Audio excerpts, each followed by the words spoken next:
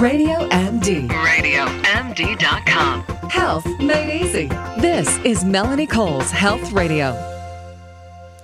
Well, you hear about a nervous stomach, and gosh, I think that sounds like something women used to say back in, the 40s. Oh, I have a nervous stomach or a sensitive stomach, but it really is pretty common these days. And then you hear the people with the iron stomach, they can eat ribs and fried chicken, and nothing seems to bother them. My guest today, Dr. Stephen Wangen. He's the medical director and co-founder of the IBS Treatment Center.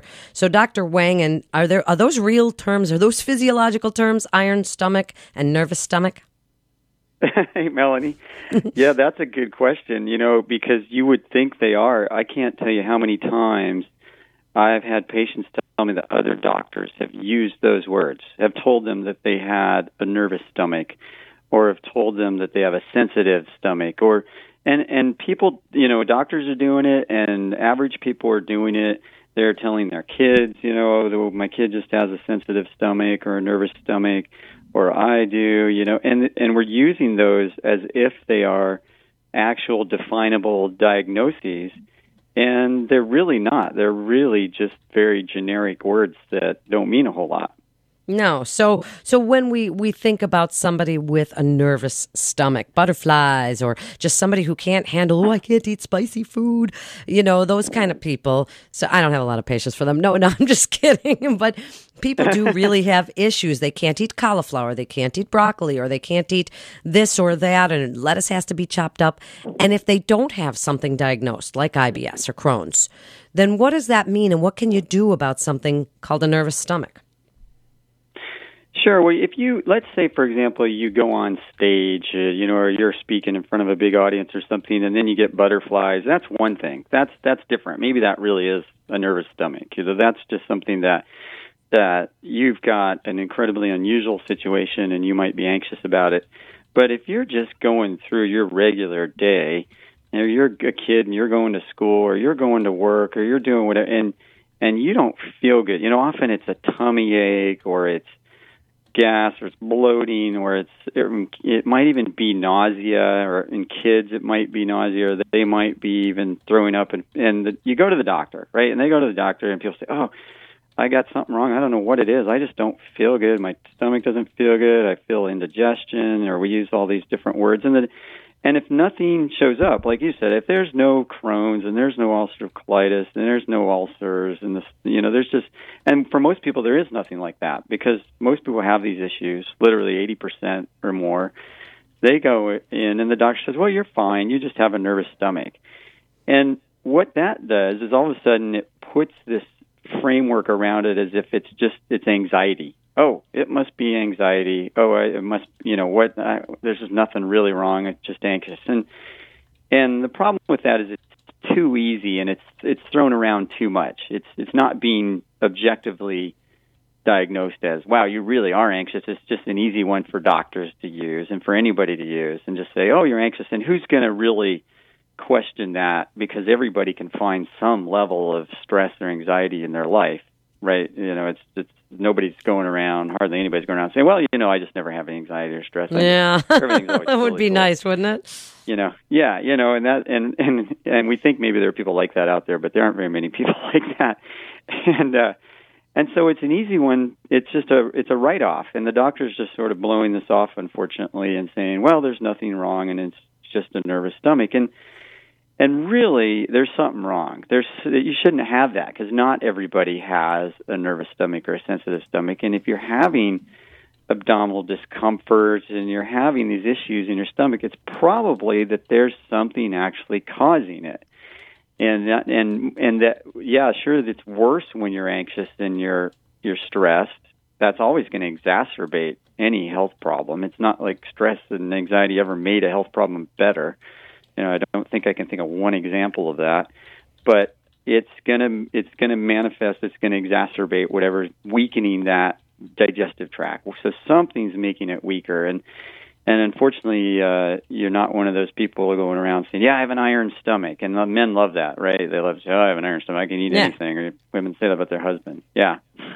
So really, and then, but what do you tell people they can do? Is it about pH? Is it about regulating that? Is it about acid building up? What is it?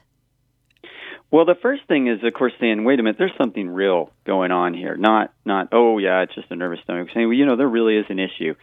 And what is it is, of course, this broad area. There's this landscape of issues that could be causing it, and it's not going to be just one single simple thing as, oh, everybody just needs to go gluten-free or everybody just needs to take this supplement or whatever. It's figuring out what exactly is causing you to feel that way. And it's interesting that it's certainly a process. That's a detective process that we do at the IBS Treatment Center, but I can't tell you, yeah, it's always going to be, well, we're going to change your diet in this way or in that way.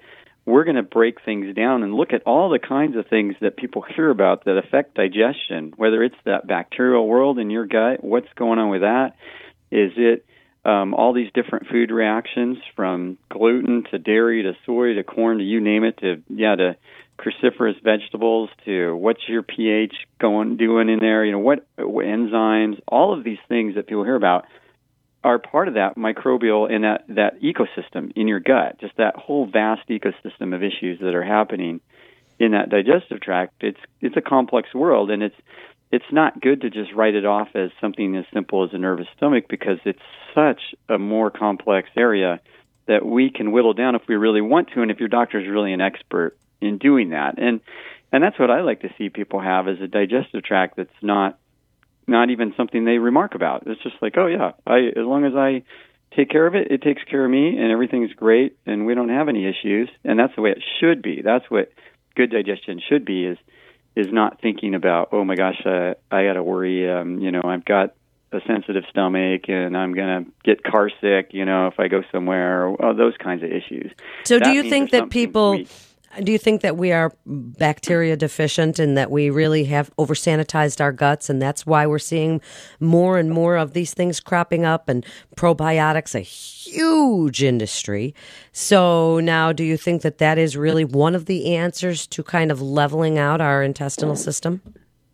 That's certainly one big part of it, yeah, because that microbial world in there, all those bacteria are affected by everything else. They're affected by everything you eat, and by either positively or negatively, and they're affected by any supplements you take. They're affected by any medications you take. They're dramatically affected by lots of medications. I mean, if you're just taking acid blockers for your nervous stomach, now instead of really solving the cause of the problem, what you've done is you've changed the pH of that whole world. Sure. You've just changed it, right? That's the whole goal of the drug. That's what it's supposed to do, is change the pH of the world. And maybe you feel a little better, or maybe you don't feel any better. You just take it because your doctor said, here, try this. And it didn't really address the problem, but you're taking it anyway. But even if it does help you feel a little better, it's not addressed the cause of the problem. It's just changed the symptom. It's changed the feeling. And now what you've done is, just like any other ecosystem, if you look, if you just look outside your window and you say, wow, look at this environment or this park and these trees, if we start changing the pH of that world, and it's going to change what grows there. Yeah, absolutely. Now we only have about 30 seconds left. Dr. Wang, and wrap it up for us. Hey, well, what people should realize is that if they're feeling like they're getting written off a little too easily with some of these terms like nervous stomach and sensitive stomach, and they feel like something more serious than that is going on, it probably is. It's just not something that's dangerous enough for their regular doctor to find, but it's something real and something that can, I'm sure, dramatically improve their life once it get sorted out. So they need to try to find somebody who can help them, and just not give up, because it's just like if your car's not getting fixed, don't give up. You find the mechanic. That's right. Fix it, that's right. And you can't give up, because you just have to do it. And Dr. Stephen Wangen, a fan favorite here on Radio MD. This is Melanie Cole. Thanks for listening, and stay well.